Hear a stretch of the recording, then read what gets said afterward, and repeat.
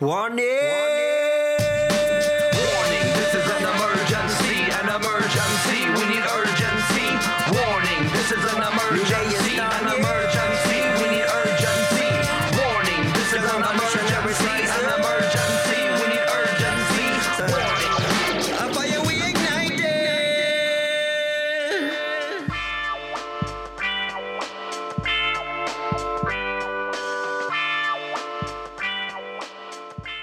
All right, well, so you're listening to Fanatsu. Yeah, it's a good vibe today. I just finished my thesis defense, which will also be uploaded. Biba. Yeah, which will also be uploaded. So that'll also be uploaded as a Fanatsu podcast episode. You guys are welcome to share your thoughts on the Fanatsu Facebook forum as usual, and. Yeah, so this is sort of a celebratory gathering of friends, allies, comrades, whatever. We have pizza, squeaky chairs, KFC, so yeah, good times. But anyways, so we're here to reflect on the well, that was two in a row, the Respect the Chamorro People rally. So there's a lot to unpack, I think. There's a lot that went on. And I think it has implications that we need to seriously consider, and good implications, I think. I got a lot of very positive vibes from the rally. So, but yeah, so we also have a couple new faces here on the podcast. There's Rizel Amparo. She's the creative director for GIF. What? Okay. Yeah, she's communication mastermind. We also have Shannon, McManus's sister. Hey. Don't tell me. Shaban, yes. Yes. And Jess is here again. Yeah. Yay. Welcome back. So without further ado, I mean, guys, the rally. One favorite part from Friday. Anybody? That's not fair. One. Okay, you can name a couple. Yeah. Just kick it off. Get us started. Okay, my favorite part was when. Okay, wait. Did I just do this? Yeah. Oh, don't do that. Oh, wait, don't do that. I have to listen to that later. Oh, sorry. Oh, Dispensa too. I'm just kidding. My bad. Yeah. My favorite part was when Melvin delivered that such badass fiery speech, and then just walked away from the mic and let his words ring into the space. Yeah, exactly. That was amazing. I've had to go back and listen to it a couple of times because it was just there was a lot to unpack. Yeah. But one of my favorites was, "Can you still be Chamorro without a Sanahi and a Guam T-shirt?" Yeah. That was good. I think there's probably a lot of guys out there who just look down for a second just to be like, oh shit. Is he talking about me?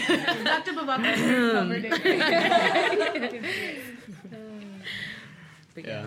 What about you, Siobhan? Were you at the rally? Yes. So nice. You have to. I was okay. Sorry. Okay, here you go. Just come close. Okay. Yeah. We're good. Actually, I was talking to Shannon earlier today. Not so much a favorite part, but just a part of the rally was seeing all the different generations represented. And so it was looking at your past, your present, and your future, having dialogue with each other. And I think that was really important for maybe younger Chamorros my age, right, who think that our individual choices as Chamorros don't have a collective impact, but then being there and seeing visually, you hear from Carmen, Casper Bauer, and you hear from someone who's not reading from documents from post-World War II land seizures. She's talking about things that actually happened in her life, right? Whether or not you can speculate about, how true that is, you're hearing these people who are living, not artifacts, right? Chamorro we're not historical artifacts. Our land has, we're living here and we've been here. And so seeing that and seeing our past kind of speak to us, my generation, and then seeing younger children there and seeing, okay, we are being passed the torch. Maybe we don't know how to handle it, and then seeing the generations who we're trying to steward this movement for, that was very powerful to me, because I think it's easy, because I was one of those Chamorros, right, who was like, okay, I'm going to go off island, I'm going to get an education, I'll come back. And it's easy to think that individually, like, I can decide, you know, what it means to be a Chamorro and to perpetuate my identity. But then you come here and you're like my choices have an impact on all of these people here. It doesn't matter if I'm related to you, right? It was the visual of seeing that, like, this movement is not just about me. I'm obligated to these people and to that person over there sitting across the field that I don't know. But they wear my, they look like me. We have the same blood running in our veins. We know, like, our families were all, like, affected by the war and by everything that we're talking about, right? And so I think that was, so that part of just visually being able to see Guam's history and not reading it from a textbook, but having a physical, tangible way to interact with with Guam history was probably the most impactful thing for me, because I think it's one thing to read about it in a Chamorro class that you feel obligated to go to, and it's another thing to be there with your friends after you just came from Wendy's, and then you're sitting there and you're like, this is not, this is my history. And it's talking back to me, and it's asking me to participate. So that was really important. Yeah. And I was crying at the end of all of those speeches. Yeah, and I think we all were. That's a beautiful perception, Siobhan. I think, at the thesis defense, we were talking about how there are people like Dave Davis who deny the history, the thousands of years old history that Chamorro people have here in the Marianas. But then it's equally as bad when people only value us for our past. When you have institutions like GBB who, in their commercials, they perpetuate just artifacts, I guess, things from our past. And when we're painted into that corner, what is that actually saying? Is it saying that Chamorros only exist in the past and that we're not here in the present, that we don't matter now? So it's great that you picked that up. And how old are you? You're 21. Just graduated. She's the smart one. What? Yeah. No. I'm the talented. Oh, man. I think we need 2 mics over there. So. Yeah. Yeah. So what about you, Nicole? Oh no, I don't want to follow that. Whatever. You Pass to someone else. Oh, come on. Just say that poem again. I'm just gonna take 3.5 minutes to spit a whole poem. No, it's gonna. I don't know if it'll sound a little cliche, but I guess like my favorite part of the whole rally was the end when everybody sang Unu hit, and I just I felt it like. This whole, I felt like everything was culminating to that one point where, we really were all one, there were people, I loved, the Chuki's Hammer sign, the Chuki's in support of Chamorro people, there were people from, we were talking about microaggression, but there was no microaggression that day. Absolutely. It was like everybody united, it may not have been their cause, or they may not be able to vote, but they were there in support of us. Mm-hmm. And I guess in that moment, that's what I felt. Mm-hmm. And so it kind of felt like we were all family, we were all one. Yes. We were Unu hit. Mm-hmm. Beautiful, yeah. Man. All right. So, yeah, Ray? Oh, no, you know what? Here. Okay, my bad. So Rizal Amparo, you... Oh, sorry. Why are we silencing our men? Okay, sorry. Okay, I forgot, but laugh at it. Okay. Yeah,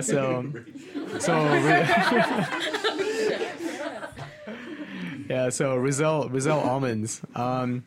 I think your perspective would be especially interesting because you are not a Chamorro woman, not at all. No, but you've lived here practically all your life. Is that right?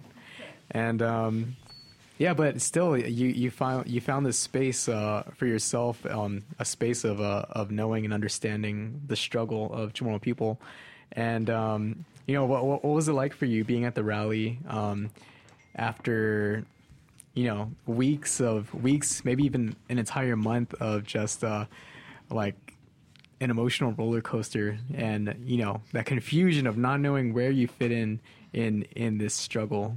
So it's hard because, like, even though, like, oh gosh, I'm already starting to cry. Oh, come on. Welcome to the club, yeah. This is just Bring how it I am. on. I cry about everything. Sorry, guys. Because, like, after the ruling, right, in general, like, there was just a lot of people talking about it who are basically on my side of the fence, where we don't have ties to the land, but this is all I know, like, and I think there's, like, hold on, sorry, let me just formulate my thoughts really quick.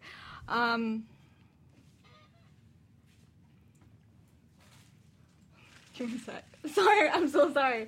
Okay, so I'm just gonna talk and just see if it makes sense really quick. Okay, so, like, I guess there's a lot of confusion because people feel like we are being told we don't have any say in the issue, when that's not necessarily true. Like, it's not that we don't have any say, it's they feel like we don't have any part because people are hearing, racism, Chamorro only, when, like, they're not being introduced to the heart of the problem, which is that there is a voice that hasn't been able to speak for a very long time. And nobody wants that. Nobody wants to be told they can't speak, and that's why people, like, who are Filipino, who have grown up here, are taking offense to that, because they don't want their words to be suffocated or to be pushed down, but also they're not realizing that's exactly what's happening to the Chamorro people that we're trying to fight against. You know what I mean? Yeah. And so, like, that's the major thing that I feel needs to be combated, like, for people like me, because, this isn't something that I necessarily talk about with my family. It's not. Like, I've said things to my sisters, but it doesn't really seep into, their hearts. They don't really feel what I feel for it, because there's something about it they're not relating to. But really what it is that, my Kababayans, we need to see that this is a struggle for anybody on this side of the world. This is a struggle. It could be anybody. Yeah. We're here, we're brothers and sisters, we have Chamorro friends and friends, some of us married into Chamorro families, and it's not like we're being taken out of the conversation. It's just that you have to know your place in the conversation. You can stand behind these people in their fight, but you also have to know that it's not yours. You know what I mean? Got it. Does that make sense? Beautiful. I've been trying to get you out to one of these meetings for so long. So, I'm here. Yes. Yeah. Thank you for that. Right. And I will admit that sometimes I feel that too. Like, when somebody says, like, the initial feeling is like, somebody saying, Chamorro only, I do initially feel hurt, because, again, this is all I know. There's this, like, instinctive, oh my God, am I going to get kicked out? Yeah. No. Oh my God, what am I going to do? I don't know anything else, Yeah. But that's not what it is. It's not, this land can only be Chamorro, necessarily. It's just that, acknowledge that it is Chamorro. Yeah. You know what I mean? Definitely. So, yeah, I mean, going back to from the thesis defense earlier, like bringing in Apeli Hau'ofa and, our Sea of Islands. And Dr. San talked a little bit about, or she wanted to highlight what I thought was problematic about that, and that's the erasure. But then there's also, like, the happy, like, the thing that everyone latches onto with Apeli Hau'ofa is that the interconnectedness between Pacific peoples, Native peoples. And so nothing about our history would tell you that just because we become independent, like we all of a sudden will kick all the Filipinos out. that's impractical. It's unrealistic, and also our people were connected for millennia, even before Western administration. So, yeah, I think if anything, there needs to be more discourse and there needs to be more conversation within the Filipino communities and the Chamorro communities, so we can come to this understanding that the only people that are making us look at each other as in opposition is this guy right here, Uncle Sam. You know, so yeah, and I had written that in my blog. You know, it was like, don't let this person mislead us into thinking that we are enemies when that's just not what we're not. Yeah. We can stand together, and so, you know, the ocean doesn't separate us; it connects us. Exactly, beautiful. Oh man. A new podcast star. A couple of new podcasts. You're gonna start requesting, hey, where's that Shenandoah? No, I can totally imagine my grandfather assuming your name is Shenandoah. Jeanette from Gone Power. It's like a place in the Midwest, Appalachia or something. I thought it was a country song. Hey.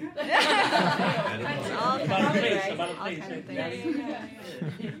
Man, that was beautiful. Stasia, you have to follow that up now. Good luck to you. So yeah, favorite moment from the rally, or just in general, how are you feeling right now?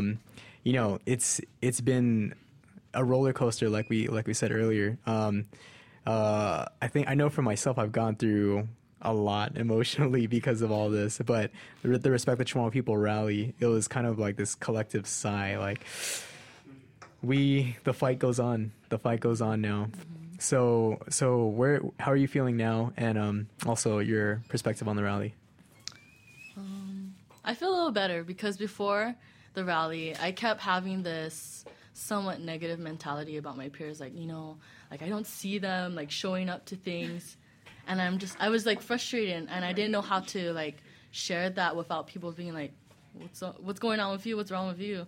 But then I think this helped me kind of shift, like, you know, maybe it's just we needed this kind of event, you know, like to be able to see everyone come out, you know. And maybe I didn't see like necessarily all my friends, but I saw some people I knew there, and it was really great to see people our age show up to the rally. And it was like, and I think this is also good for them too. I bet they were feeling like, you know, we can do something about it, and, you know, we're not, you know, powerless. I think this is what they needed to empower themselves and to realize, you know, this is not a silly thing. It's not a joke. It's, you know, it's real. It's happening right now, and we can do something about it. And I think they just need more support within the community, and just something about that kind of vibe, good vibe that it brings. What I enjoyed about the rally, I also enjoyed Melvin's spoken word too. When I was listening to it, I was like, you know, when you listen to a good song, or you're like, you eat your favorite food, or you finally drink water, you're like, I felt so like, oh man, I love that. I was like, can I hear it again? I was like, even the ending part, I was like, oh man, you're like, either get on that sack, man, or get the fuck out. And I'm like, oh, it's like, yes, wake up, man. This is real talk. And I really like that, and I think that's what also helps connect people our age. You know, they listen to something that's loud and it speaks up and it calls you out. It's not something that's frou-frou or nice. You know, it's something loud and in your face, and it's like, you know, this is, you know, listen, man, come on, join us. Yeah. And another thing I liked was Jamela Santos's speech as well, because it was nice to hear, you know, another part of our community, even though they're not Chamorro, and how they strongly support us. And it was really, it was nice to hear, like, you know, we're so used to, like, feeling bad, like, how other people who are not Chamorro, like, feel bad or, like, excluded, but it was nice. I think for those in the crowd who weren't Chamorro, that, you know, I hope that listening to that was good for them. It's like, you know, here are other people who are just like you that may not be Chamorro, but they feel as very much part of this, and that they feel that, you know, they have a part to play in helping and supporting the Chamorro people. And I also liked the end when we were all together in a circle. I was like, wow, man, this is like a movie. I was like, we're all like holding hands, and it was like one big. And then it reminded me of like afterwards when we were talking. I was talking to someone, and then they were like, you know, it's like in a big weave basket. I'm like, oh my god, it was. We made a big weave basket. Right? I was like, wow. And then, right. See, we're weavers. And I don't know, I really enjoyed that, and I don't know, the rally was really nice, and I felt so at home. And I was like, I was like, this is that's how I envision Guam, to, you know, these are like, for this to be normal, for us to be like always culturally dancing our dances, not like, you know, Hawaii or whatever, because we have our own dances, and to speak our own language and to sing our own songs. And it was like, wow, man, I felt so at home, and this is normal. This is not, you know, this is just the beginning of what, you know, Guam could become. That may have been a long time ago, and it's still there, you know, it's not lost. It's just, you know, it just needs to be like stirred up, you know, it's there. But yeah, I really enjoyed it. Awesome. Yeah. Yes. Now, so Jess, come on, man, pass the mic. Okay, get ready for some incoherency. Come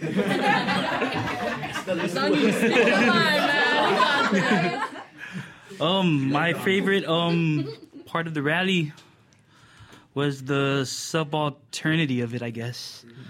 You know, standing around people who aren't privileged, I guess, to the histories and, you know, the knowledge we find here at the university, and just finding that they too can still, you know, embrace what, you know, what we've embraced and what we've learned, and maybe, you know, knowing why they're there and what the rally was about, but maybe not necessarily knowing the source of why we're there, or maybe the consequences of why we're there. It was still just as easy for us to, you know, light that fire in them that, you know, somebody lit in us at some point in our education. Yeah, subalternity, like Manny was talking about earlier today in his thesis defense, you know. Broke as hell, but can still speak. And, you know, some families, a lot of Chamorros, some of them have flourished through this colonial relationship. And that gives off this sentiment like everything's fine with us, right? But it's not. And that subalternity is really important to me. I think this movement should be kind of centered around it. You know, and it's just great that Manny, you know, broke as hell but can still speak. Can rise out of that, you know, subaltern sentiment, or rise up with the subaltern sentiment on his back and that colonial chip on his shoulder and light that fire. Fuck, man. Are you gonna cry right now, dude? Because I'm about to cry, man. Man, thank you, Jess. That was beautiful. Keep that, man. Just keep it. That mic is on fire. I think my touch is It's lit. Yeah, dude. Yeah, you know, Jess. Honestly, I appreciate that you're so modest, and I know you don't like to speak on the podcast a lot, but there are times when you're messaging the group, and I'm like, what the fuck did that guy just say? Because it's like it's some of the smartest shit I've ever read in my life, and I have to read it like 5 times to comprehend what you just said. So yeah. Yeah. I shit you not. We talked Yeah, what does it mean? He says subaltern at least 5 times. Oh, subaltern. Oh man, yeah. Oh yeah, man, good stuff. Thank you. All right, Blazer. I'm not sure what I could contribute. You contributed a lot. Edit it out. Play music. Petition sign. Let's see. What was my favorite? In your height, somebody tried to tie a sign to you. I know. No, when they couldn't get that Finogi sign up, I know they were looking at That laser, Well, when it was I tied was to immediately him. like, we need a tall person. And he's like, do we need someone to take down the American flag? And I was like, maybe another time. But right now, can you just help with the tape? I know. Yeah, really. So funny. Go ahead. I guess my favorite part of the rally was when Saina Carmen Kasperbar had trouble reading her speech, and Shannon over here had to help her, like she's getting lost where she was at. I mean, obviously she gave a really powerful speech, but I thought that was really amusing. Yeah. The rally was great for all of us, and we need things like that to keep happening. We need the momentum to keep going. I liked what it did for me was I guess helped me realize, because I feel like there's a lot of stigma surrounding decolonization and the independence movement and whatnot, and I feel like a lot of those barriers are starting to be broken down, and especially when you have the recent Davis issue, it becomes less ambiguous, and it becomes a very real thing when it starts knocking on your front door. It's like, this is actually happening. This is actually affecting you. Most of the time we can be comfortable just watching Netflix and eating pizza and just kind of pretend nothing's happening, but it's all happening. So I'm glad people are starting to realize that there's a really good turnout. So I think that showed us that much. Yeah. Certainly. And of course, there's no reason why we wouldn't still have pizza and Netflix in an independent Guam, right? Yeah. I'm sorry that's how that came out. Pizza, Netflix, decolonization, all necessary. Yeah. You can have pizza and Netflix and still be concerned about issues. Yeah. Exactly. Yeah. So Ed just walked in also. Ed. All right. Yeah. Buenos Ed, you brought your 1-ton soup. I know. I got a one. Man, was it heavy? Oh, that. It's actually really heavy. No, go ahead. Oh, yeah, you first. No, I already. Oh, She opened it. Yeah. No, I didn't. oh Okay, man, You feel too warm. Oh, Manny, by the way, did you put the thing on the USB yet? No, I didn't. I okay. forgot. Malefizu Because I've been Dispensa. waiting. Because I know, man. I'm so excited. You just got to call me out on the podcast. No, I could edit it. It's just that I was just. Yeah. You know what? I forgot. What did I need your help on? You said that you need to get a couple of 30-second scenes on the Joseph Bradley podcast. Oh shoot! Yeah, that's and right. I was like, that's a great idea, but I couldn't download it on the Gotcha. website for some. Yes. I don't know why. Tiutungo ha. Yeah. But lo hutungo na what's it? Hutuli si Rose USB so that Kosaki hasi Rose Tuli Parahagu. Is that correct? Okay.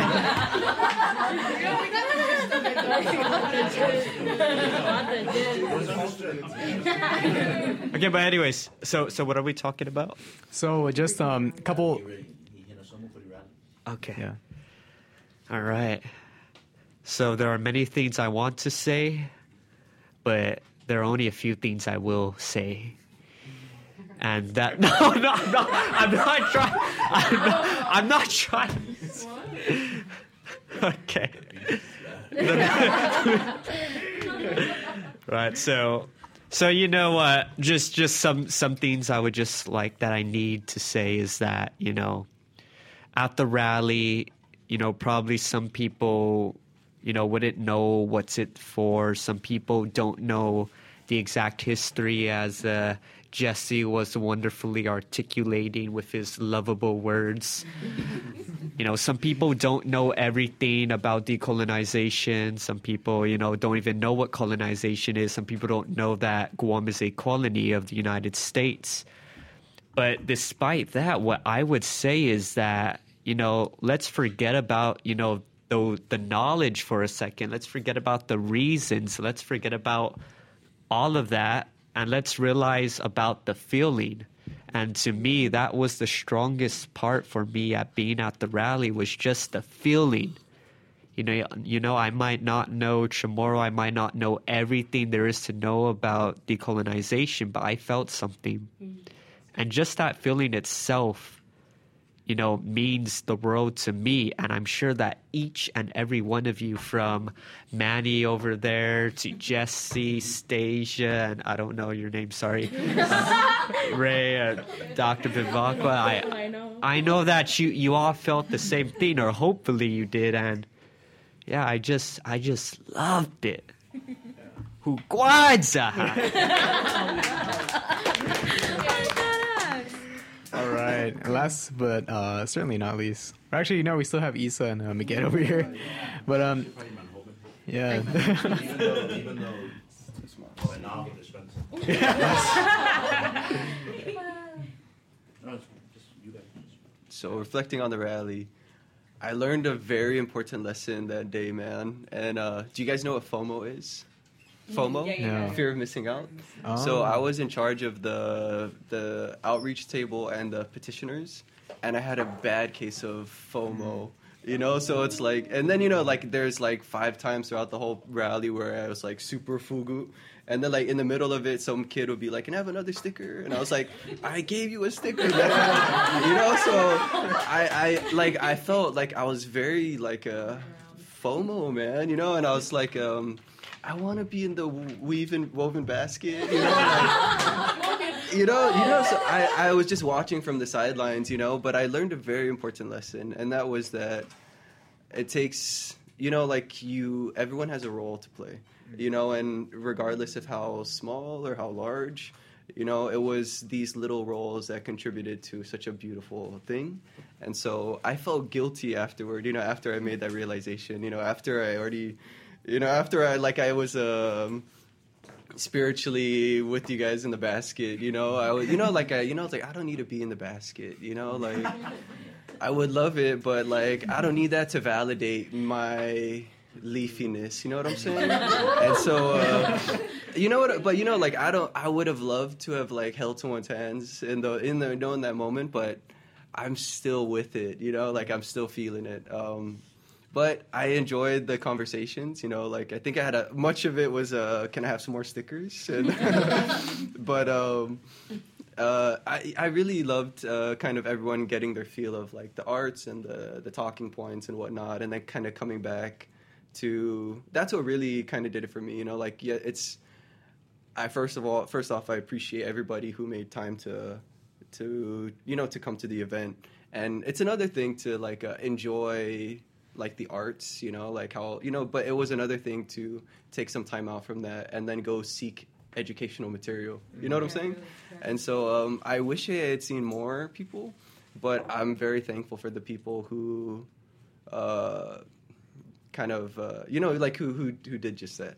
And I had some really nice conversations, you know, so I think a lot of people who showed up for the rally kind of didn't know what was going on as far as like outreach and research for the Independence Task Force. And, you know, and I was kind of sharing with them like some of the talking points that the task force has done. A lot of people loved the idea of the mega tautau, you know, and then I kind of told them that it's going to be going out to their villages, and then they could kind of contribute to their, you know, like it's getting small, you know, it's getting more intimate, and I think that's very needed. But very, very good conversations. I didn't get to hear, like, you know, like I think there's a couple times where I'm enjoying like a speech, and then somebody's like, "Oh, can you tell me about this?" And then, you know, I'd be like, fuck. And then later on, I'm like, what did he say? You know, like, or what did they sing? You know, and then I think after a certain point, they just stopped telling me. But I loved Dr. Underwood's speech, man. He said everything that needed to be said at the exact moment, you know, I don't want to, I'm not even going to dare try to like quote it because I'm going to butcher it, but he said something along the lines of the Chamorros who are kind of adding to the rhetoric of there's no such thing as a Chamorro, you know, and I loved how he said something like, if you're confused about your identity, then get the hell out of the way. You know what I'm saying? Yeah. Doesn't know your Yeah. You don't know who you are. Get out of the way. Yeah, and That's what he said. and that's and that's That's really our what next it. So yeah, but beautiful all around, man. Like Nicole killed it with her spoken word. All of these little people giving their little talents. That's what it is. It's like, know what you can give. I've never been called little before. No.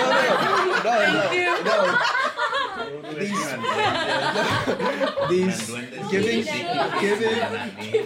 not their little talents, but using their enormous talents to contribute to the very, to the many parts, So I think that's the theme, man, and that's the theme of our collectivist people, is we all have something to contribute. We can't solve everything from one task, from one individual, or two people, like whatever it is that you can do it and give it, and then it adds to the epicness, like her thing was giving her spoken word, and it just, it was very needed, and it added all the elements, so for the people listening, if you feel that you have to be like a political scientist or, Dr. Maggette or Dr. Underwood, like, you don't need to do that, just show up. That's enough, yeah, never mind. I felt I think the most important thing I did that day was move Paula Paula. Oh man. I feel like that the FOMO feeling you're talking about, it's sort of like a practice in Buddhist, just like presence and consciousness, and just like accepting that you are where you are, and even though you want to be listening to whoever's speaking right now, just you're doing the right thing by being right where you're at, and just appreciate that. Yes. So because I felt that too, and I was like, fuck. Yeah. So. I thought you said foam hole like the fish. FOMO is a fish. That's why I was really confused. FOMO. Is this that for maybe the fear of missing out. No, but it's a fish and chihuahua. Oh yeah. Oh. That's what I was like. You felt like a FOMO. You felt like a fish. Oh wait, you took Marie, right? Yeah. That's why you there's like 3 or 4 fish that are under foam hole. Don't ask me because I don't know. Trash fish. Yeah, it's the trash fish. I felt like a trash fish that day. Yeah. Very much like a trash fish. Yeah. So, it seems like we all got something really positive out of this rally, and it looks like we can all agree on that. But now, where would you guys like to see us go from here? I mean, there's going to be dead air, no doubt. I mean, between the time that the appeal makes like headlines again. So how do we keep this collective energy alive? What are some thoughts you guys have?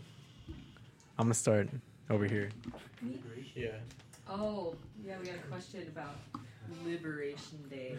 Oh yeah. I mean, it's I guess. Oh, sorry. I guess like while this is still like in the collective conscious like of the island, right? And we are approaching Liberation Day, and that's it needs to be. The message needs to not disappear into the background. It needs to be right there alongside, all the advertising they're going to be doing and all the promoting they're going to be doing for the carnival and all of this. It needs to, I guess because a lot of people kind of just think of it as like, right now, like all I hear about the Liberation Day Carnival is, the casino and, this mayor and that mayor and, and it's kind of really convoluted and people are like, I'm not going to the carnival anymore because they charge so much for the games. And I'm like, okay, well, like other than that, like the discussion needs to be like at the forefront. Like, why do we have this carnival in the first place? Like, is it for like mayors to like make money for their villages off of like, gambling? Is it for, like, what is it for? What was the purpose of it in the first place? I mean, it really is one big, like, just display of military might. That's all it is. Every branch of the military marches. It's supposed to be a community event. So, like, I don't know. I'm, like, trying to, like, figure out if I could, like, somehow get myself into the parade, like, as a musician, as a performer, and just have a sign, like, are we really free? like, hopefully, like, right in between, like, the guard, because I know those guys, they're my parties, so, like, they won't be like, yeah, are we? But, Straight up have an independence tent there. Yeah. yes. Is that possible? Is that something that can be done? Yeah, I don't know. That's No, that's great. right across Madeline. Just I remember. I think I read a blog of yours about regarding the Independence Parade. This must have been many years back, and you said the focus. I must have para-read it, but but you said the focus was shifted to be more like USA militarized, and it shifted that from more of a celebration of Chamorros, right? Am I right? Yeah. Yes, that's. I didn't want to talk on the mic, but I think. Oh yeah, that's true. Hungan. But just for the Liberation Day, there's definitely plans to do something for Liberation Day, because last year the Independent Guahan did outreach at Liberation Day, and it was actually really positive and amazing. Like, because that's the thing, is that the parade has changed substantially. Like, it used to be very America focused and military, but now you look and it's every village has a float, every corporation has a float.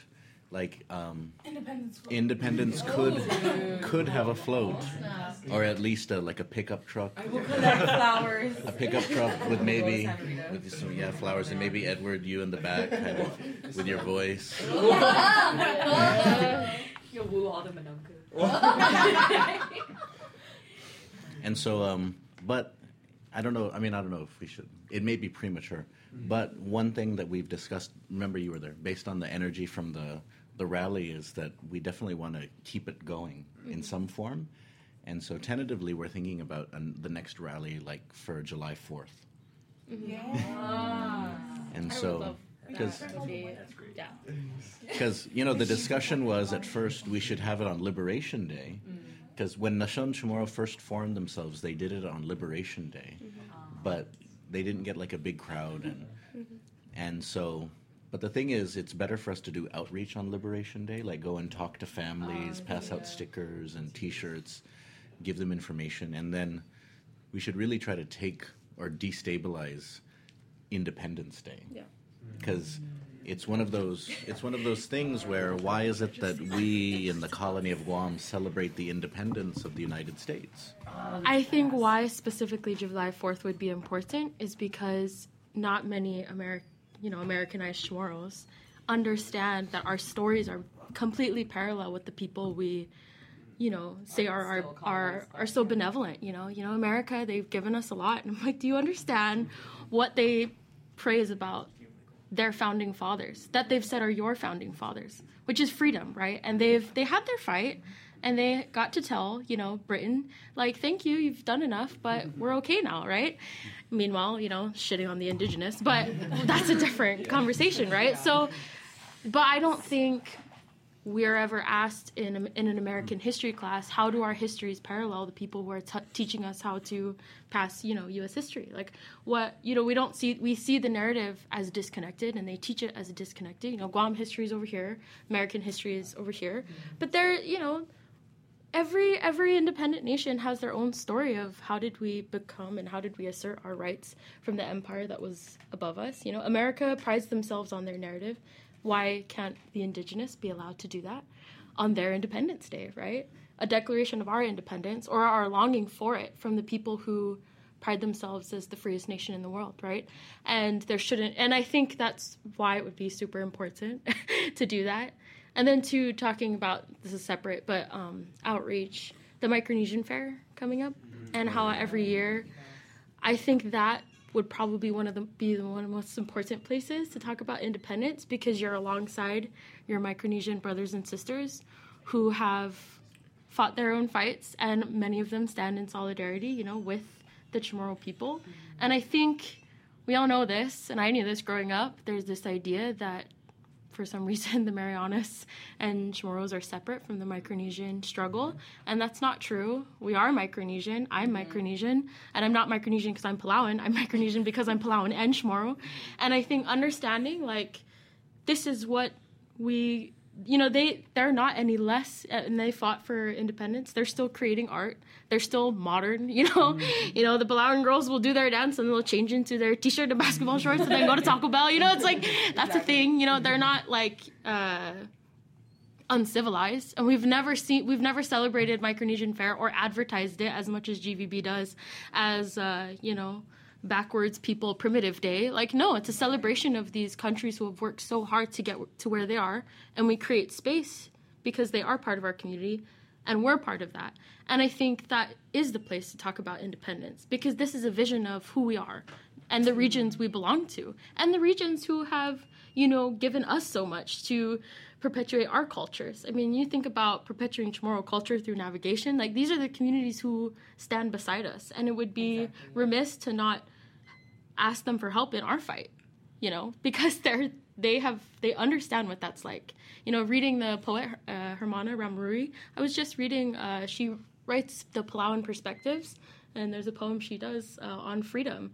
And she's writing this at a time when Palau is longing for their independence. And she writes it in a way where she's asking, in a very, like, benevolent way, right, America to come alongside them, no longer as, you know, not as a colonizer, but as a friend, almost. And she writes this as a conversation. And I think there's this idea that, you know, Chamorros have to, you know, forget their Inafat Malik spirit in order to do this, you know, really aggressive independent movement. You know, they just want to fight. It's like, no, like, I want to be able to say, like, to my kids, you know, years from now, that, like, Inafat Malik is still alive, and that's not divorced from politics, right? I participate in the political conversations that are happening in Guam. That's not separate from Micronesian fairs and the arts. That's not separate from July 4th and fireworks. My identity belongs in all of those places, and that's how I fight for it. And that's how I fight for Inafat Malik, is by showing up to these boring, you know, appeals, testimony things, you know. But that's what I think out that. But that's what I'm saying, right? To a high schooler who only sees Chamorro as, you know, FESPAC, in their minds, the outreach has to somehow, you have to connect the beautiful, fun things we love to talk about our culture with the hard grassroots work that has to happen in order to keep it alive. There's that disconnect, right? That the work involved is not interesting. Yeah. But the beautiful thing about the rally was that for the first time, for many of them, they got to see that the hard work of grassroots movements equals you getting to perpetuate your identity. And that this is not disconnected from who you are, and it's not disconnected from, you know, you get to wear that sinahi because someone protested, you know, at these things. And I think that's what outreach can look like moving forward, is that connecting and building bridges between things where, you know, Chamorro youth don't see those connections. So, you know, and you can do that by, you know, Independence Guahan being present at these other things. Exactly. Free stuff. Free stuff and food. I didn't even get a t-shirt. Anyways, that was my little rant because... No, just July 4th. So who would be on this this hypothetical independence float, and what would our display look like? You know, our hypothetical independent Guahan float for reoccupation day. Spanish priests getting beheaded. Can we have an effigy of someone, please? Or something. Oh my goodness. Oh no. You want to entice, not scare. Right. Nice. Lots of young, beautiful girls from Malolo.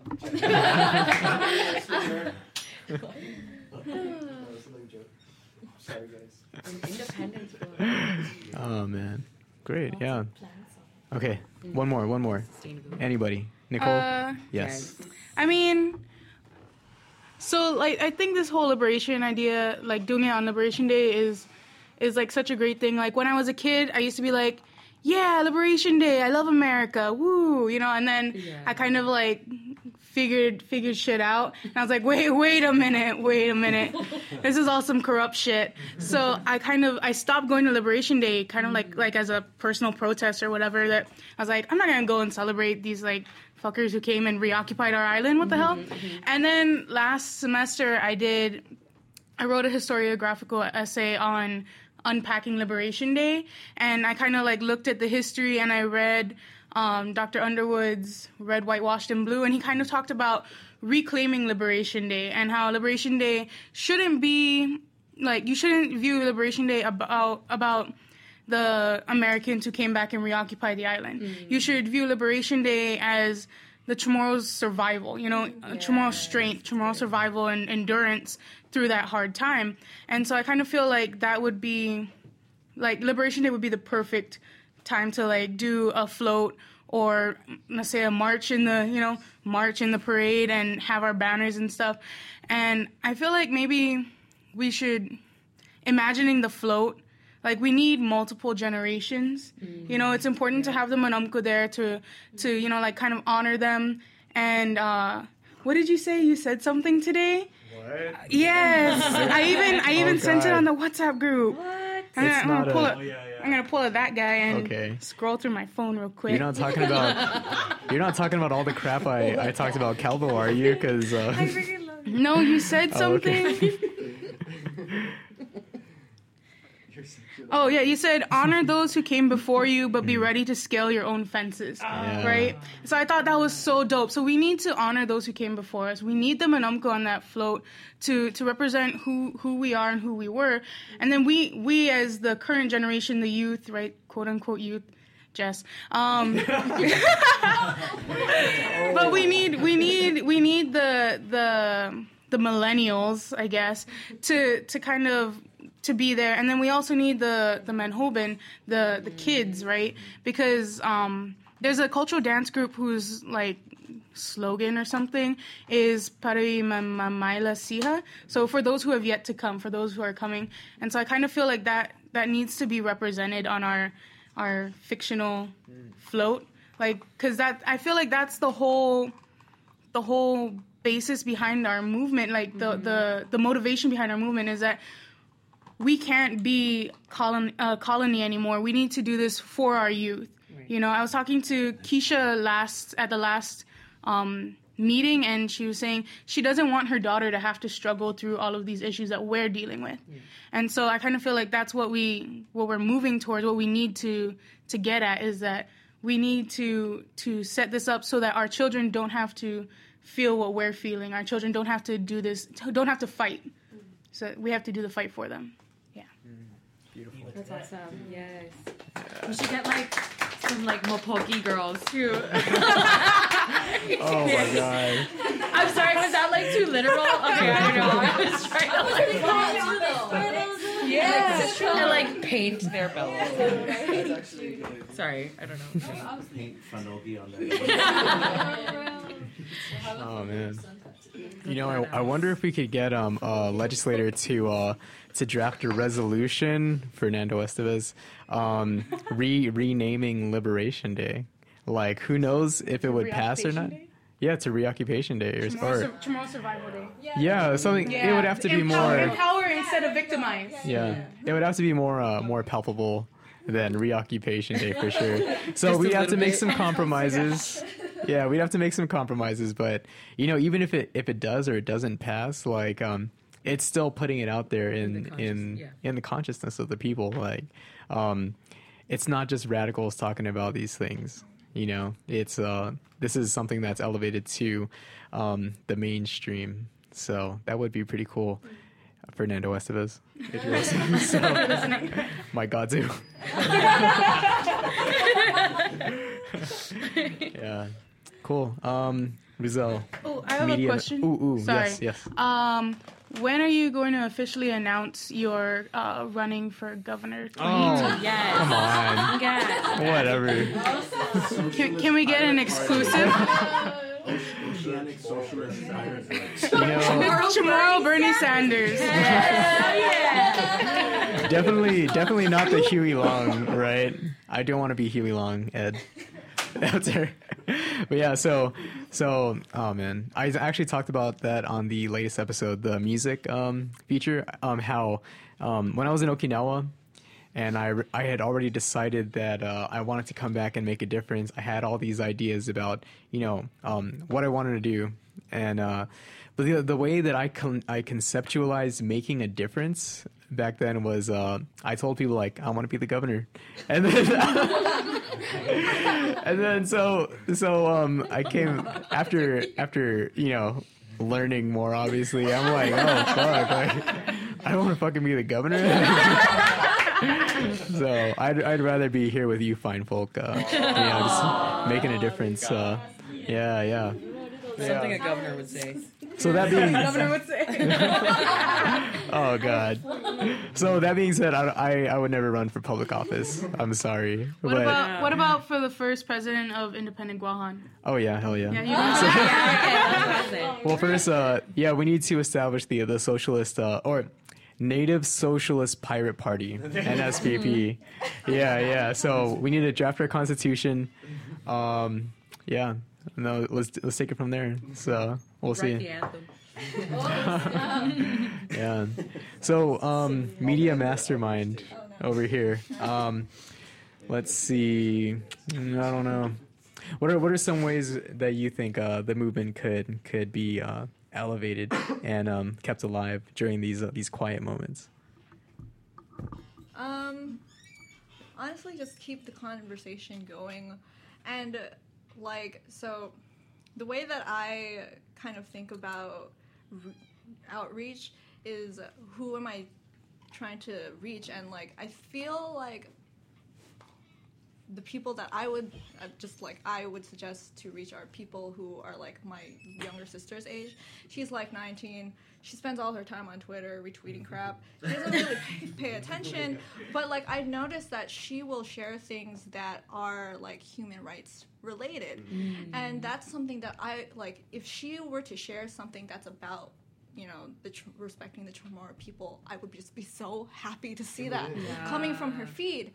And so there was something that I had mentioned to you a couple days ago that I felt like I just got this wind of energy about wanting to try and do, and it's educating people through social media, through very similar ways of these viral videos that go around, about colonization, because I think there's this issue where people don't quite understand what that means or what that looks like.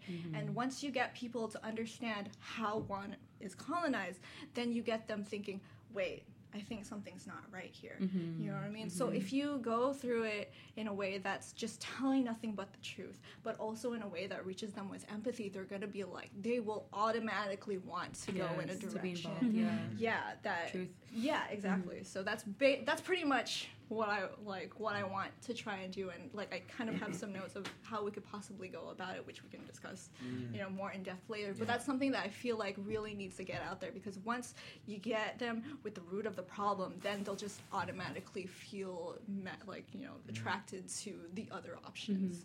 So. We need to be digital natives, right, Manny? Digital natives. Yeah. Yes. So you download your phone, right? Yeah. you just On your put your your Sinahi on your profile. I like that.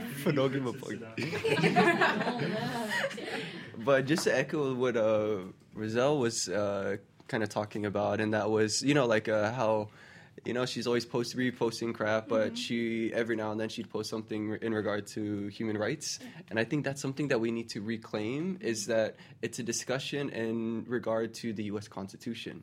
But even prior to that, or no, it's not maybe, but even more importantly, we need to shift it, we need to kind of expand it outwardly so that people can realize that this is a conversation of international rights, and something much bigger than the U.S. Constitution is the United Nations Charter, and they're signatories to that charter, So I think we need to maybe we can start plugging in like little like article blah blah blah, you know, just to.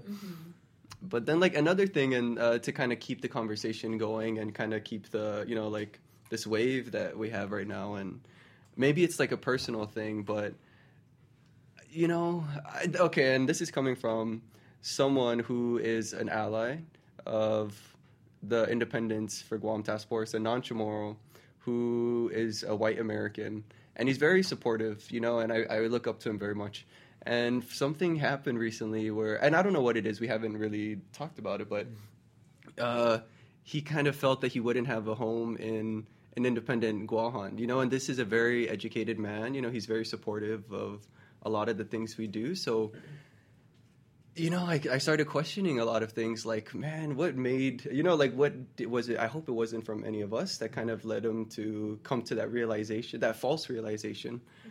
But, and then it makes me, and then I think again, too, is like with counter narrative, okay, is it a declarative statement or is it a persuasive argument? You know, so I feel like countering things, we have to work, you know, it's such a shitty feeling that you have to work just as hard to, it's such a hard thing to challenge the status quo that we not only we have to control our hurt and our frustrations, but we also have to communicate it so that it's appeasing to the status quo perpetuator, you know? So it's a shitty thing, you know, but I think to kind of keep the momentum going, I think we need to be more conscious of our style. You know what I'm saying? No, yeah. absolutely. And but it's totally understandable, you know, and it's not easy. It's not an easy thing to do, especially when people are like, don't practice that towards us. You know what I'm saying? Yeah. But I think if there's one thing that we can take from the rally is that there was no hate, there was no anger. You know, it was very much just love and kind of positive and hope, you know, and optimism. So I hope that we can take that kind of energy and those feelings and you know, and kind of use it in situations that aren't the most you know, that aren't the easiest kind of places to use it. So I don't know, so I just, the non-Chamorro supporters of independence, I hope that you guys don't ever feel in that way, you know yeah. No, I get that. Yeah. That's hard. Yeah, it is. And so not only are we expected to like you know, and coming from myself, it's like when you first kind of are educated on things like this, you're angry.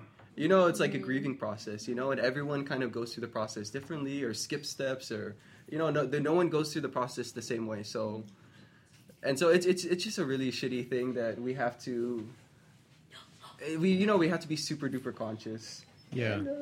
No, that's definitely something that's come to my attention as well. I have someone on my friends list who I think is a pretty awesome dude. He's an artist. But there was a snapshot that I took of someone's, the last name Mendiola. But he... You're calling it. Yeah, Okay, that's the one. Really? That's the one. Yeah, so I took a snapshot of his post. He shared the Luke Davis video, and then like the whole thing was just like there was a hint of like Maguette bashing, beard bashing in there, and then but also like you know claiming falsehoods and his opinions as unquestionable truths. And that panting is not Ray. That's that's Doug. You shouldn't have said that just so they can think that it is. Ray wants independence. I'm a trashy fish. Oh my god, that's great. It's the craziest podcast. Oh man. Sorry I brought a dog into it. No, it's all good. Yeah, but yeah, man. So he was like, why are you perpetuating this negativity by sharing this guy's post? And I'm like, bro, it's like the last thing I've been called is negative. I mean, like everything we do is about perpetuating hope, and I'm like, what the hell? Like, so and then like he went on to describe the movement as elitist, and that's why that broke his hell. Yeah, that's why that was still fresh in my mind. But I'm like, I'm not elitist. Like, you know, I'm over here struggling, man. Like, so yeah, it's something that we do need to be conscious of. Our place as people who've had the privilege to have a college education, I guess. But see, I'm not sure where I fit in that, because everything I try to do is to get what we know out into the public. That's the whole the ideology behind this podcast is you don't have to pay money for this. This is free programming. This is basically like a condensed 1 hour Chamorro studies course for our listeners, and it's free. So it's a weird place for me. But it's definitely something that we do need to be more conscious of. That sucks. Yeah. You know, like. But I think it's necessary though, because I'm thinking of where I was before, and I think, you know, like at some point someone gave me like that knowledge, and like I don't remember like my dad like condescending to me and like asking me like, well, why don't you know? I think it's like an awakening has to happen for a lot, and like for a lot of Chamorros, it's not like malicious, it's just like apathy, or just I don't know. And what we were talking about earlier, which I think Jess touched on, which I think is so important, is the individualistic mindset that says as long as you're good, you're cherry, nothing is wrong. The American dream says if you have your house and your dog and your picket fence and your like land in Nimitz, who the hell cares? Like what am I complaining about? You know, like, but I think there's that like inherent in that understanding, right, of that like, oh, you're just elitist, you guys like to talk about like these liberal ideas that have no bearing on my life. That's an individualistic mindset that was imported here, right? Because to be a Pacific Islander is to say everything, like all knowledge and everything, and what the decisions I make affects the village down the street, right? To be a Pacific Islander is to know. What Teresa was saying. Yeah, is that that. Sorry, not to cut you off, just to add to what you're saying, but or like how Dr. How do you say her name? Teresia Tewa. Dr. Teresia Tewa. Yeah, I mean the one. Yeah, who just recently passed. She gave this talk about how when she had finally learned how to weave a mat, that she was more proud of that than her PhD. And that like in a Pacific, like in her home island of Kiribati, like her like cousins were like, why would you, like, you went and got like all this education and you're like, why would you want to learn how to weave? Like that's so beneath like what you've already done. You're already like at this level of, but her being a Pacific Islander, a true Pacific Islander, being like, no, like there's like, we respect all kinds of knowledge. And I think like the independence movement has done a really good job at like representing you know, the different knowledge bases, that the learning is not only coming out of the university. A lot of the learning is coming from like our cultural dance groups and like our cultural our Chamorro language perpetuators, you know, our Zoempty, right, our Manumku, and like people that like may not have gone to college, they still have something valid to contribute. So that idea that like there are different places of learning, and learning doesn't only happen in the university. And so maybe for people to see more of that, they're not seeing it in that context because I think they're looking at independence and it's this coalition and it's like got fancy podcasts and things like that. And they use like big words that even I don't know, subalternate, what is it? I don't know. Penultimate, I don't know. But that idea that like that's not necessarily true, and we just need to help people to see that that's not true. That it is, that at the rally it was a very visual, audible representation of our island in its, you know, what it really is in its true form. It's like who's to say that our indigenous epistemologies are any less than what we learn here at UOG.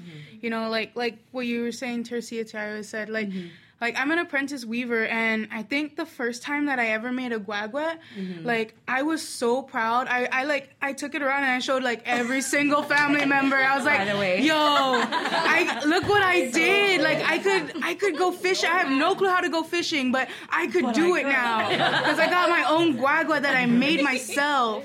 And so like I was so much more proud. Like I've never taken a paper that I wrote for like gender in the Pacific or anything. Like I've never taken a paper and like, oh, look at this paper I wrote. It's 20 pages long. Like whatever. But like that guagua was like, it was such an accomplishment to do the whole process from like cutting the branch off the tree and knowing how to do it properly so you don't kill the tree, to like like separating the leaves from the badzak, and then doing the whole process was so much more fulfilling than sitting in the mark and doing archival research. Yeah. Wow, that's And I think that's so valid. The Chamorro Youth Conference that's coming up. It's on April 27, April 28. The official title, I don't think. Oh, it's youth conference. Just the youth conference. Okay, so the youth conference that's coming up. The untitled youth conference coming up on April 27 and April 28. It's specifically for outreach to high school age students to come.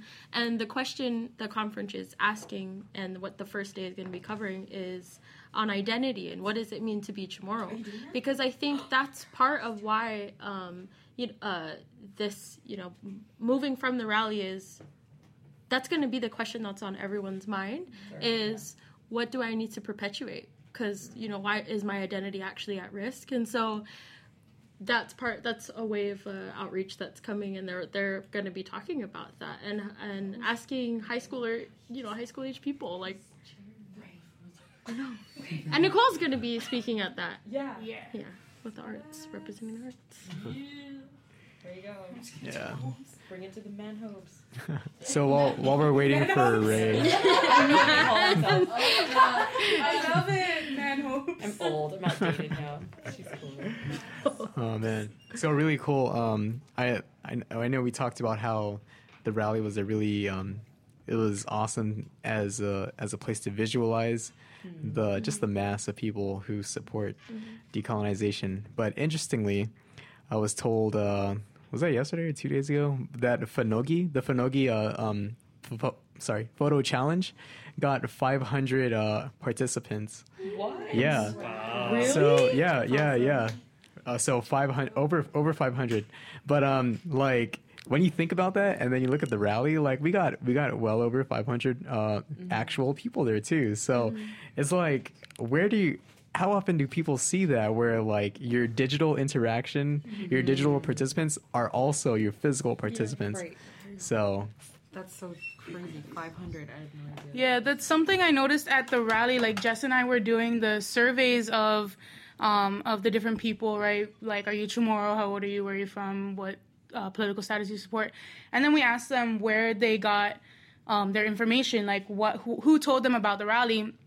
And majority of them were like, oh, I saw it on Facebook. Oh, I saw it on social media. It was on Instagram, or it was on the news or something. So, like, back to what I was saying, that social media, we need to be digital natives. Social media is such a powerful tool for us. And like back in March, right? I tweeted, why are we only proud to be Chamorro in March? And that was like the most retweets I ever got. And it was like, from a bunch, right? So like, it was like strangers. That sounds super familiar. It was like strangers or kids. Yeah. Follow me at Nicole Palanchonku. I don't really know if that's what it is. I don't know.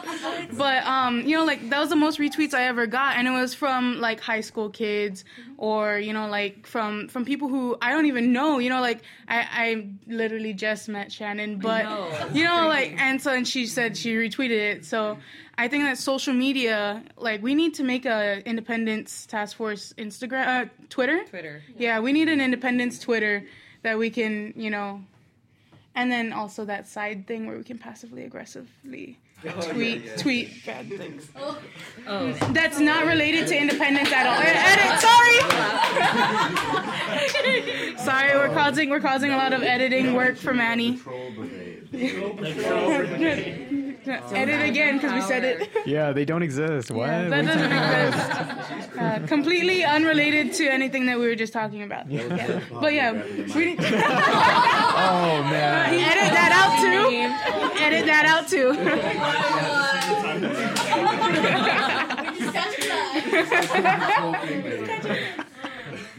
That is great.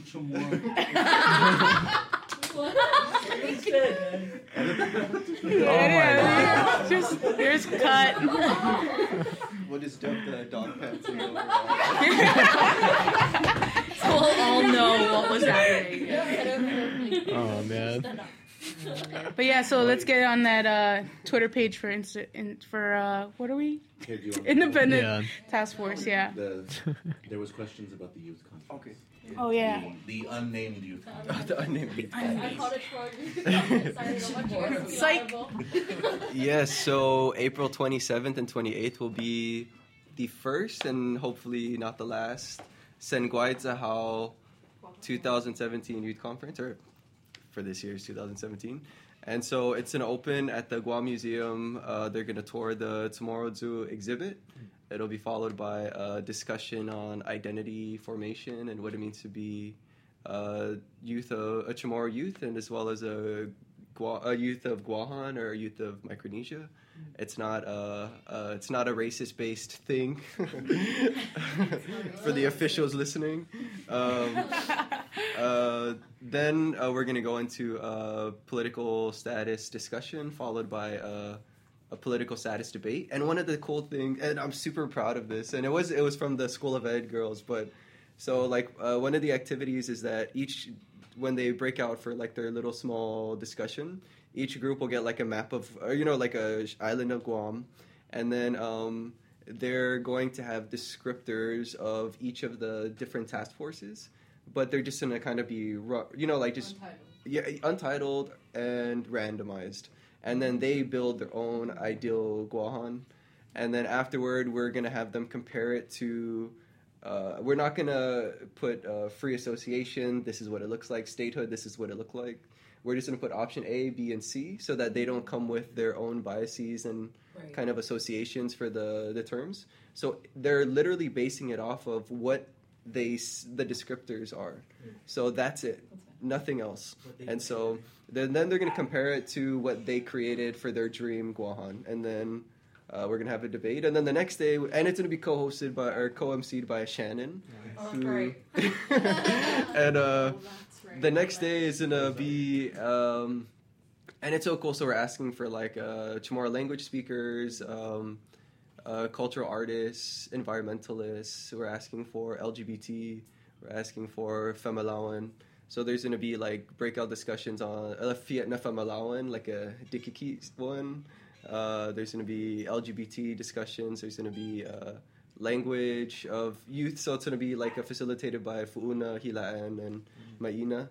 So it's so it's going to be for the youth by the youth, and it really is to reflect on the past, engage the present to empower for tomorrow. So yeah. Nice. So I'm Awesome. excited. That is cool. That's the theme. Yeah. Oh, also we were going to ask you if you'd like to do some work with it, man. Whoa, like what would I do? Like, do you want me to like just tell kids like you see how they colonize us? Just do that. Exactly. Yeah. Straight. Is that what No, it's scared-free, dude. Scared-free. So true. Oh man, yeah, man. Let me know if there's any way I can help out that doesn't involve scaring children into stepping out of their doors. Yeah, let me know. I'm down. Awesome, guys. Anything else? Anything else you guys wanna? You guys just need to like air out, or something that you've been dwelling on. Any ideas you've been trying to formulate that you feel like you need soundboarding on, or? Everyone good? Ed? All right. Stasia.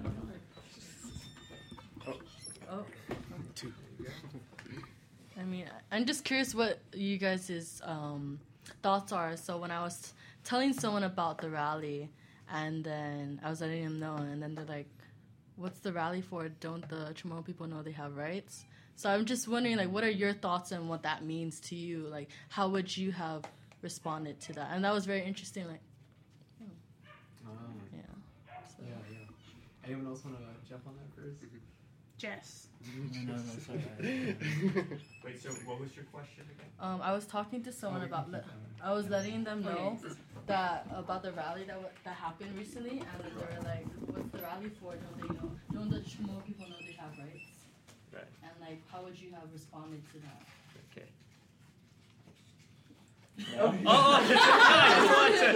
not gonna answer. I just. Well, Did you? you got it, Ed? Did you want? Yeah. Try it out.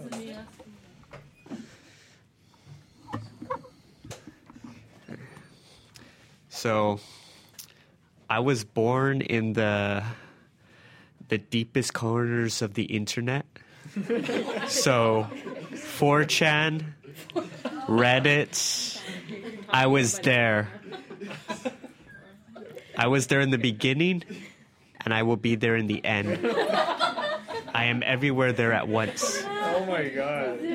And from where I was born, I learned a special skill. And that is how to troll. And most importantly, how to respond to trolls. And so the question, is someone asks you, do Chamorros, do they have, don't they have rights already? Yeah, don't they know they have rights? See, the thing is to, not to answer with, big words or not to answer with studies or anything. That never works. Believe me, Fanhongitsu.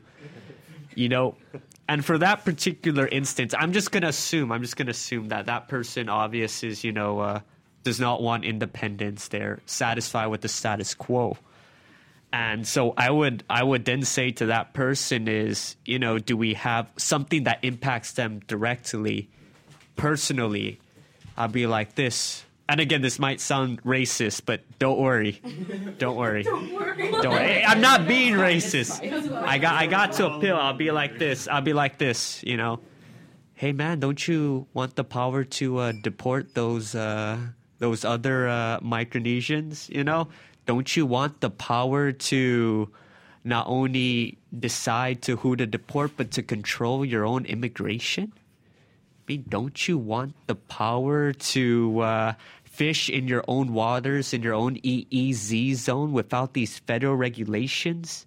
There are many rights that we personally don't have, whether you are a Chamorro or not.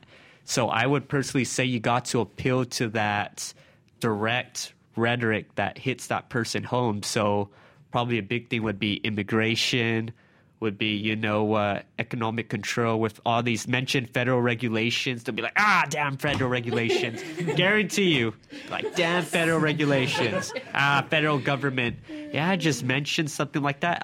I know it's good to go into the indigenous, the native rhetoric arguments, all that. Like, the biggest, yeah, it's the appeal to the ethos. A lot of it is people saying like and recently it was that comment who was like, I don't see the feds restricting your right to breathe, live, and eat, and like do things like that. Yeah, right? that's very kind of like generalization of.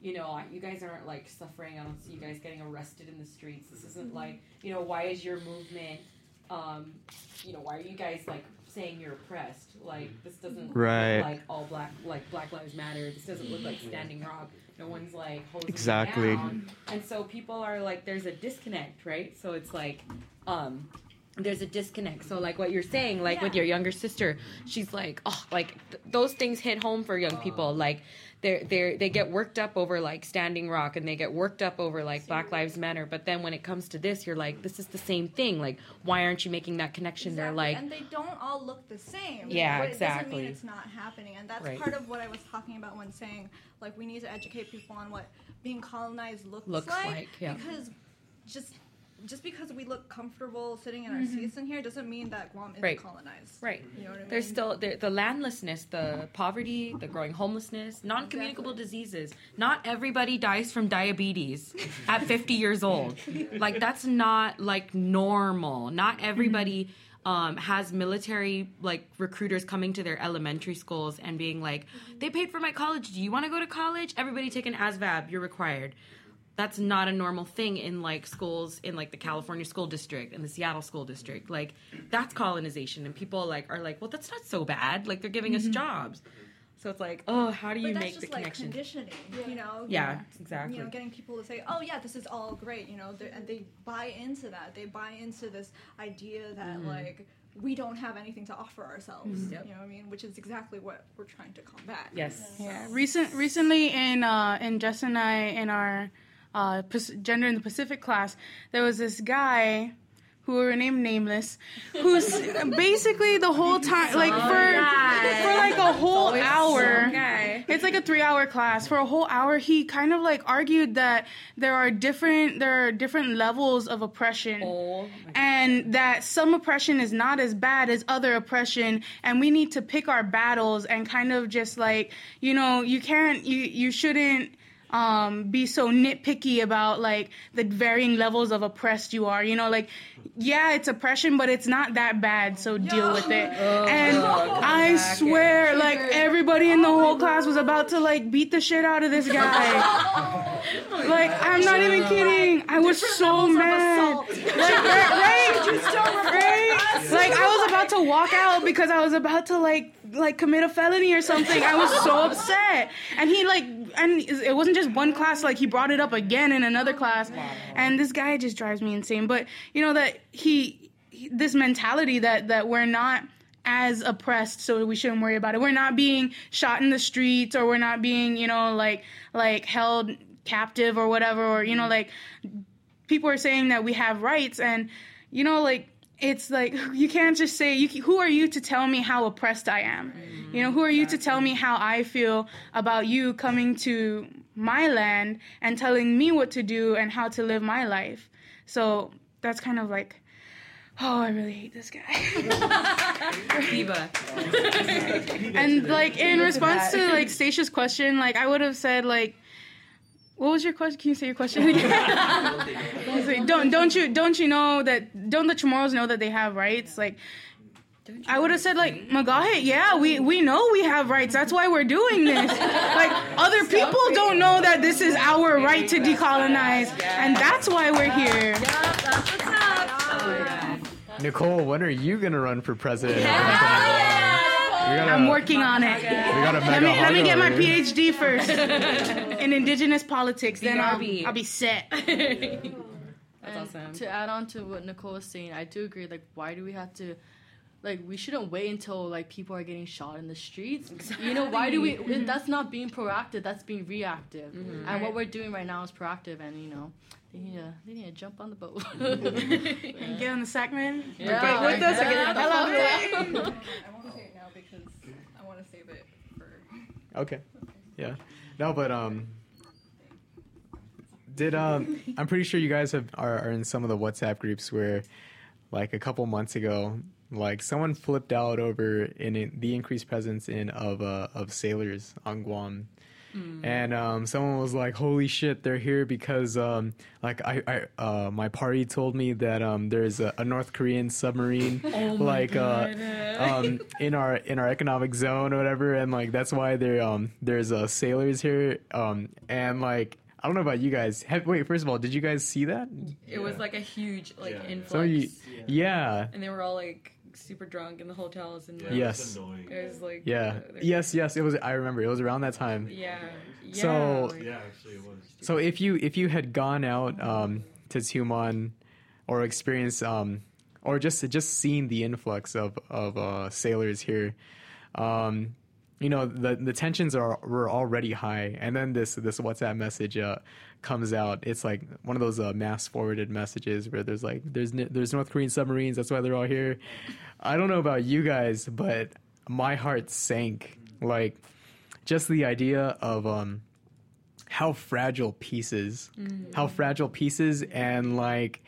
We're a buffer zone, so anyone who feels comfortable with the status quo and like, oh yeah, we have our military, bro, they're here to fight here. Like, yeah, none of us. So this is not a win-win situation for us, but yeah, just the fragility of peace, and to think that it was just our grandparents who experienced all of that, and you know. We shouldn't feel ourselves to be removed from that at all. Like it's so real. And the same thing goes with conceptualizing oppression and experiencing oppression, and realizing that we have clothes on our backs. I have a Mac in front of me. I have these microphones that I'm recording this podcast on, but that doesn't mean I'm not oppressed. Like, and yeah, just that's what that instance really blew my mind. Like how fragile everything is. So, right. If I could just... Oh, sorry. No. You're a good man. wait, super quick before I say... No, you're greater. Before I say, when was this? When did this happen? Was this like 2 months ago or 3 months ago? About 2 months ago, yeah. And like even when they had the banner at the mall, like welcome. Yeah. So it was like during January or February or something? February maybe, yeah. Oh, wow. Okay. Yeah. So yeah, just to mention something super quick, just also, again, it pertains to your original question. What was the question? No, I'm joking.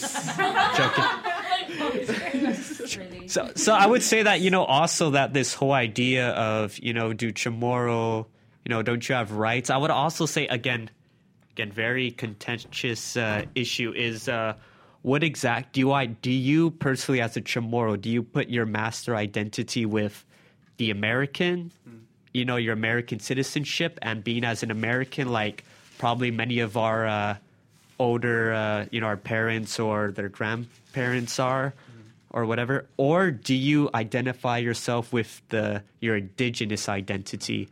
And I feel that's the key. And probably, most of us here, or maybe all of us, identify with our indigenous identity. And that's why we feel that we are personally affected and colonized by the United States. Right, because they're still seeing this as, but you're in America. Right. Like, you're not oppressed because you are in America. And I'm like, no, you're in Micronesia. You're confused. It's true, though. Do you know where you are? And, a lot of people have this idea that, this is just an extension of America, and how can you be oppressed by America when you are in America? Right. So, it's well, how do you think Native Americans are oppressed in America to this day? But that's such a double oppression. Yeah. Exactly. And it's such an old tactic to say, civil rights happened. Why should you complain? Why does BLM matter? It's not like you're being lynched anymore. Right, yeah. I only called you the N-word twice. And it's like, that's what they tell Chamorros, right? And it's very sad, right? And I think that rally was important because, Senator Carmen is alive. This is not someone who, oh, my grandma told me stories of the war. I took care of my grandma and she told me stories of the war. This is not history is not dead. And I think that's a way of silencing younger Chamorros, right? And letting you, paint this picture of America the benevolent and oh, we saved you and we gave you all this free stuff. Ask how many of your other, Chamorro peers, how many funerals have you been to for servicemen who didn't come home? How many of them are allowed to vote for their commander-in-chief? How many of them were deployed and honestly probably wish that they didn't have to go fight in wars? Not if they're making. How many of your grandmas and grandpas can tell stories of when the Jeeps came and told them to leave their land? That's my grandpa. And I think there's this disconnect from the personal, effects of what happened. Trauma. And that, World War II is talked about as if the world was black and white. No, it was in color. Yeah. It happened here. Yeah. It was in yesteryear, a millennia ago. And it's no, actually the soil is still fresh, right? And it's there's this, but that's a colonizing tactic to say oh, that was the olden times. You're in a modern world now. You guys have escalators and smartphones, there's nothing to complain about. But no, our ancestors are still crying out and they can tell us what happened. And I think it's such a disservice to say oppression isn't real because we've put a Band-Aid on an old wound. It's no, it's still festering. And they can talk because they were there and they saw.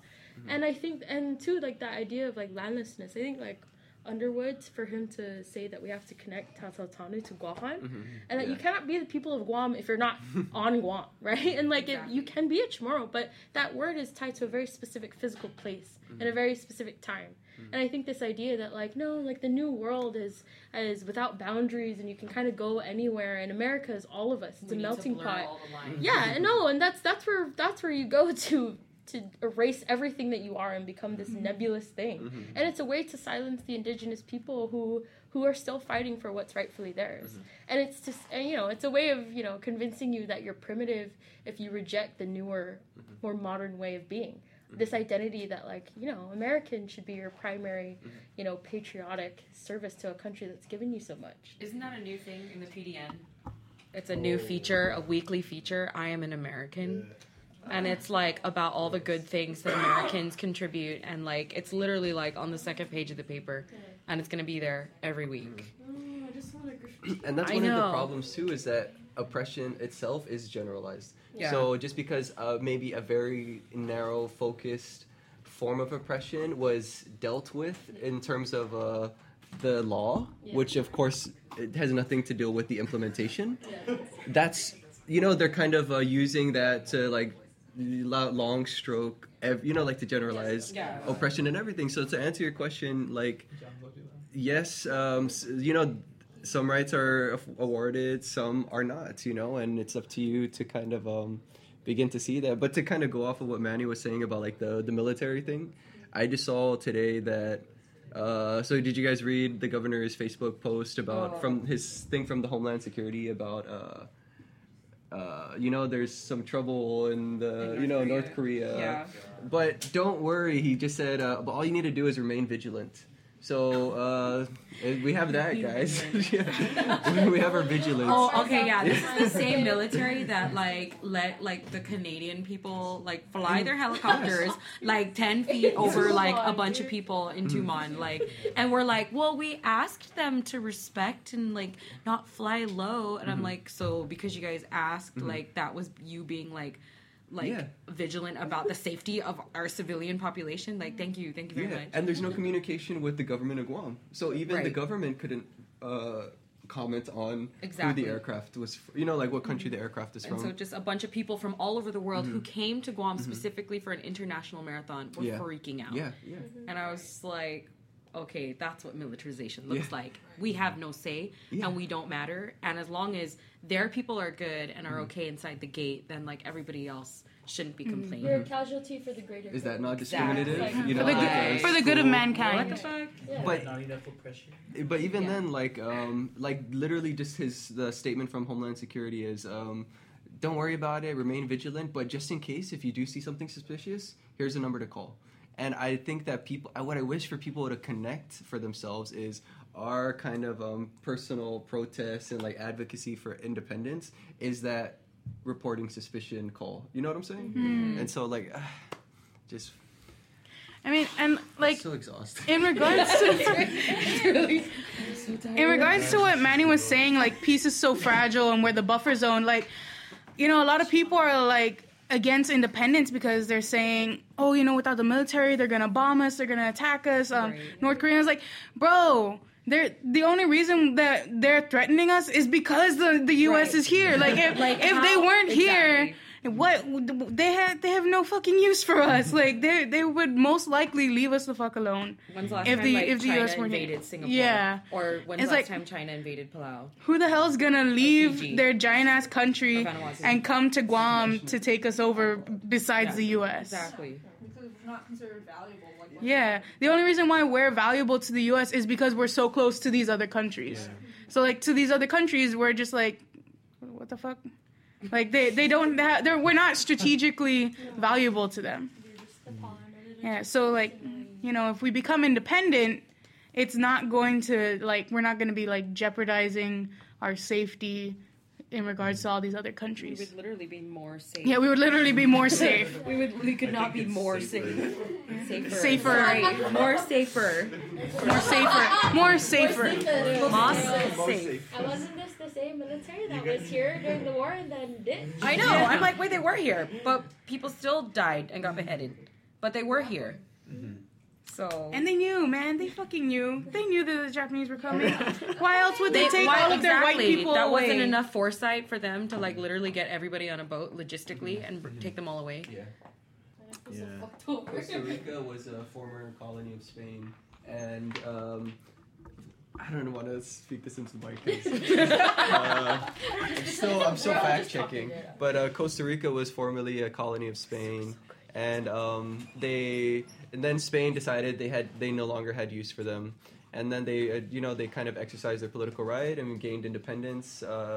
And they had like a very bloody. One thing that's so beautiful, and I'm so envious of it, is that the people of Costa Rica went through a very kind of bloody civil war, even against the Spanish, but even afterwards amongst themselves.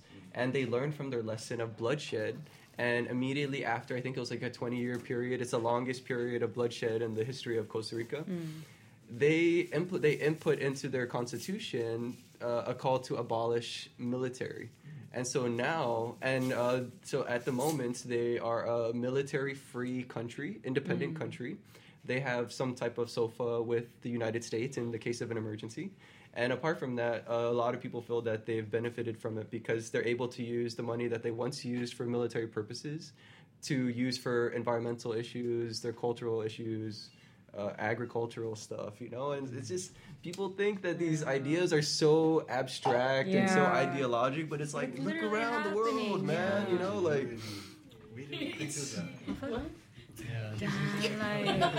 I was like struggling with that for like 30 minutes, and I was like, oh my god, how am I gonna get all the soup in here? You are a damn genius. Know how to eat, man. For everyone listening on the podcast, Jesse used a cup to put soup into another cup. Instead of a spoon, that's actually a spork. Come on. From KFC, our official sponsor. Spork, and that's why it was fucking me up, man, 'cause it wasn't a spoon. Badass. Man, all right, guys. We can keep going. Well, we'll go till I don't want you to edit. Well, I'm gonna help you for this. So Yeah. we Oh, can that's keep true. going till 5 a.m. Shoot, yeah. You can. I got a class tomorrow. I got it. And Jess and I have a paper to write still. We have to be as diligent as Big Lynch.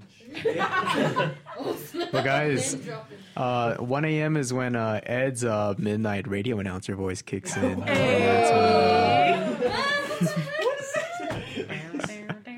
Oh, by the way, could I advertise my thing real quick? Yes, go for it. Sponsored ad.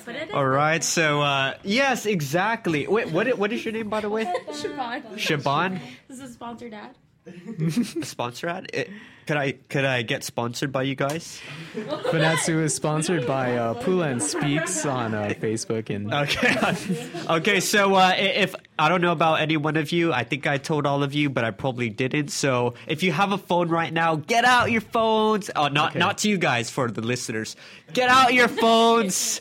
Get out your phones and type in Pulan Speaks on YouTube or Facebook and like and follow. Check us out, because in this page we discuss everything from, nuclear testing in Micronesia to colonization and Chamorro language. Well, I'm working on that right now. So yeah, and I got professional equipment. There you go. Maybe I'll get you guys to do some music. Yeah, on it. Because it's a just like how Fanatsu is a dream of yours and how it is a reality for you. This is a dream of mine to make a YouTube-based / Facebook education page about Micronesian issues and so on. Okay, Never mind about that. How do we tune into your Radio Love Hour? Oh man. No, I'm just kidding. So, man. Pulan Speaks. Twitter, Facebook, Hungan. Instagram too, and YouTube especially. Oh, no, not Instagram. My bad. That's good. Awesome. Hunga. Dispensa. Pulan Speaks. Pulan. In case anyone out there didn't already know that. Yeah. Still speaks. Speaks. Okay. All right. Any other plugs, guys? Shan, John, you guys got any shows going on or? No. No, I think we're good. Yeah. Almonds? Anything? Pizza. She's got pizza. All right. Man, this is so great, guys. And this is also the longest Fanatsu episode ever. In the history of 1 hour and 43 minutes. Wow. But you know what? I don't know about you guys, but I enjoyed. I didn't feel like we were running out of things to talk about at all. And I'm pretty sure we're still fresh. I mean, well, thanks, guys. This was. Friday was a very special day. Today was a very special day. It's a very special time to be alive now. this is it, guys. Like, we make a difference. Whatever you do, like Ed said, this was just an idea I had. I had microphones, I had a Mac, and I knew how to record, and I just figured it out along the way. What can you do to contribute to the movement? You gotta stand for something. I think you can't just skate through this life not believing in something. So what is it that calls you? Where do you find your purpose in life? If you're gravitating towards this movement, I mean, still we're not elitist. We're eating real. Winchell's. We're eating Winchell's. You know, but we're just ordinary Tsetlus who contribute in our own way. This is my way of doing it. And Thank you, Manny. thank you. Yes. Thanks, yeah. But you know what? Certainly, we're all equally as talented, and we all have our own ways to contribute to this movement. So, hit us up. Let us know. Independent Gohan on Facebook. Thank you. Masi. Ihinanganya Independent Guahan. Para ba ina fanmataknya iman tomorrow. Para tutuli tati diretota como una shon gihilutano. Gini minek gut niha imanya nata. Jani gwina zata nui famago tamotna. Ina keke fan manungo. Jana keke fanet don todu I tautau siha ni manyasaga gi ini na tano. Para tanat let fet na ida Guahan ni todu ini na senyata. Ko se kisinya ta fan lat la maulik motna. Fanatsu. Hita latmon.